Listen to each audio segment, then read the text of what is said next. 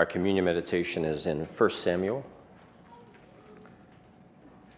1 Samuel chapter 2, verses 1 through 6. And Hannah prayed and said, "My heart rejoices in the Lord. My horn is exalted in the Lord. I smile at my enemies because I rejoice in your salvation. No one is holy like the Lord, for there is none besides you, nor is there any rock like our God. Talk no more so very proudly. Let no arrogance come from your mouth, for the Lord is the God of knowledge, and by him actions are weighed.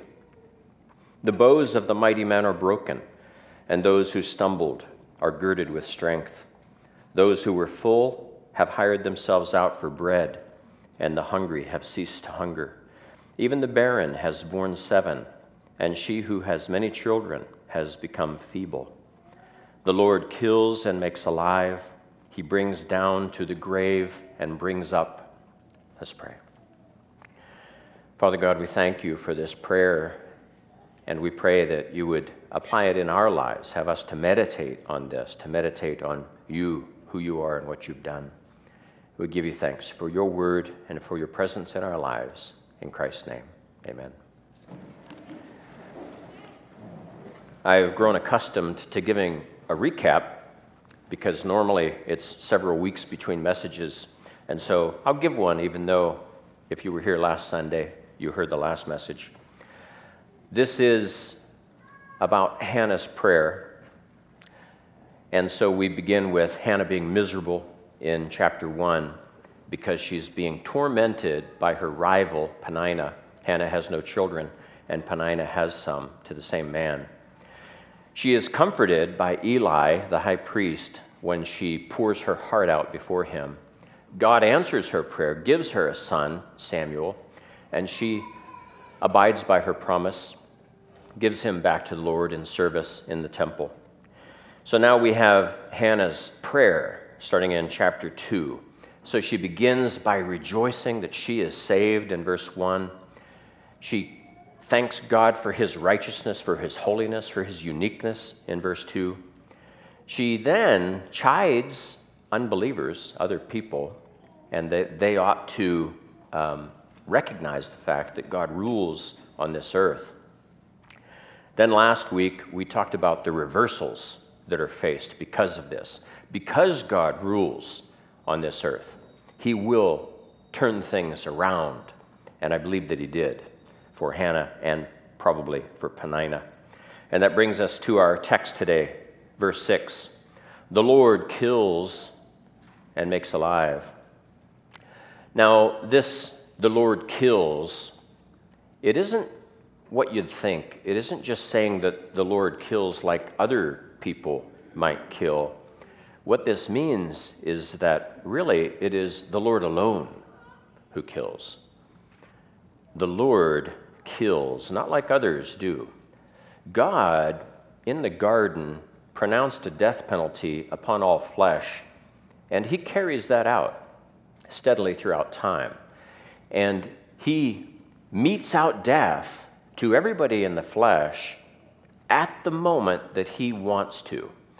God does what he wants. All death is God's doing. Now, we brought it upon ourselves because of disobedience, and yet it is God that owns all life and brings death at the appropriate time. Psalm 139, verse 16 says, "All the days ordained for me were written in your book before one of them came to be." And so here we're obviously speaking about humans, that God has ordained the time span for all of us humans. Jesus said in Matthew 10, verse 29, "Are not 2 sparrows sold for a copper coin, and not one of them falls to the ground apart from your Father's will?" So now here we see that the same diligence with which God rules over humans, circumscribing the span of their lives, he does even for sparrows.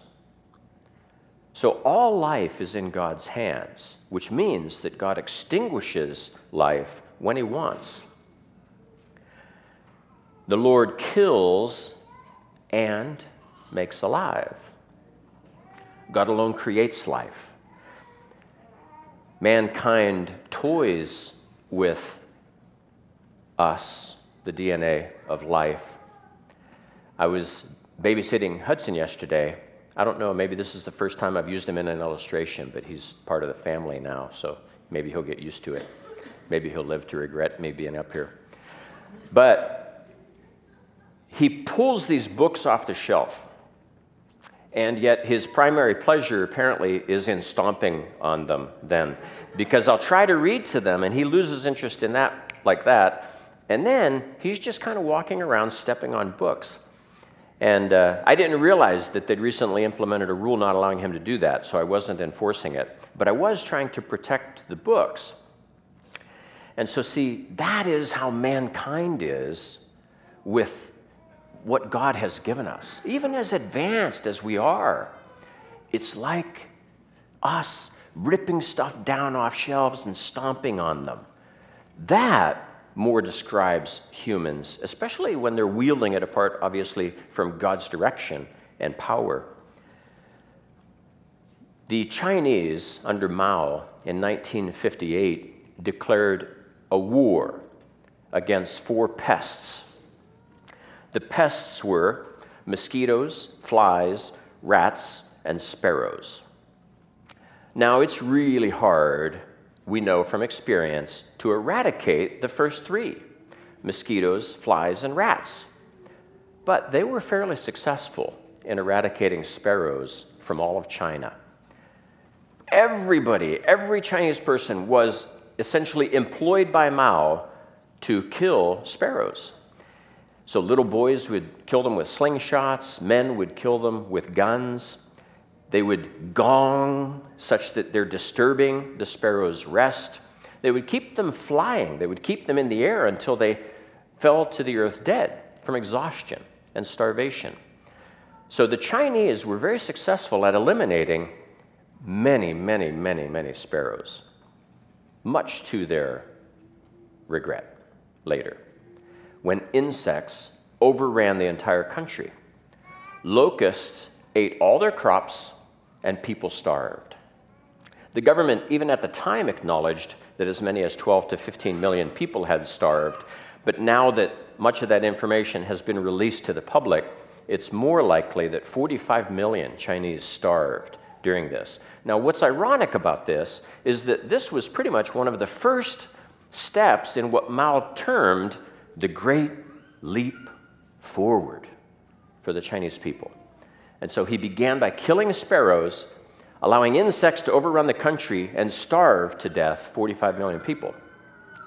One Western man who studied this said that he found one site where the people were starving to death and they ate mud. And he said, that is a horrible way to die, because the mud gets in your system, your body sucks the moisture out, and then you die because you now have your intestines essentially filled with concrete. It's a very painful way to die. So Mao thought he knew better. He thought he could eliminate these sparrows, these pests. We know from what Jesus said that not one sparrow falls to the ground apart from God's will. So it was essentially God's will that those Chinese would kill all those sparrows and then bring about the death of 45 million Chinese citizens. Isn't it amazing? I mean, our God rules over us. He reigns over this earth. The very next clause says, the Lord kills and makes alive. He brings down to the grave and brings up. All life is under God's control. The grave, of course, we're speaking of humans. The dignity of burial, going down to the grave. And if there is anything that I marvel about being a Christian, it is that all human life has this beginning and end, and God alone dictates the seconds when people die, and then obviously their purpose is complete. We feel so incomplete. We that have the death of loved ones, it feels so incomplete. Why did they die now? Especially if they're young. We are mystified by death, yet God is not. God uses it for his purpose. He brings down to the grave and brings up. Some of the commentators comment on this, and they perceive that what's being said is that God brings down to the grave near death, but some he rescues from near death, brings up. I don't see that. I don't believe that's what the text is saying. It's pointing ahead to resurrection. It's the fact that God lays all humans low in the grave, and it is God that will raise them up. We serve the God who controls all life. Human life, animal life, plant life. Ecclesiastes 6:7 says, "All labor of man is for his mouth, and yet the soul is not satisfied." When we come to the table, we come to eat a spiritual meal primarily. It is food, it is crackers and wine, but yet we seek the spiritual nourishment from it.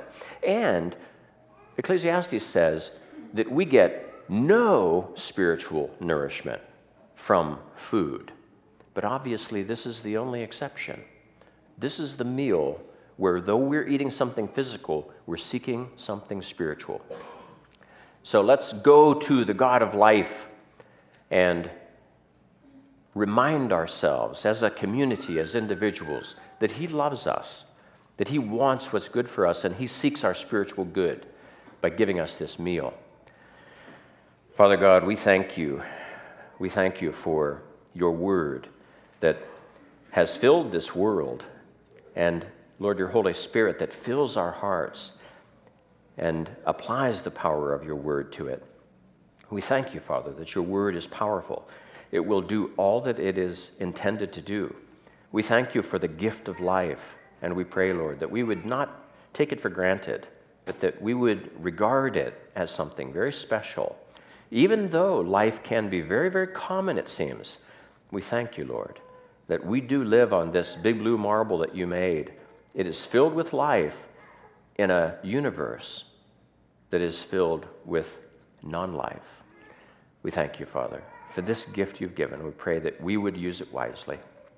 In Jesus' name we pray. Amen.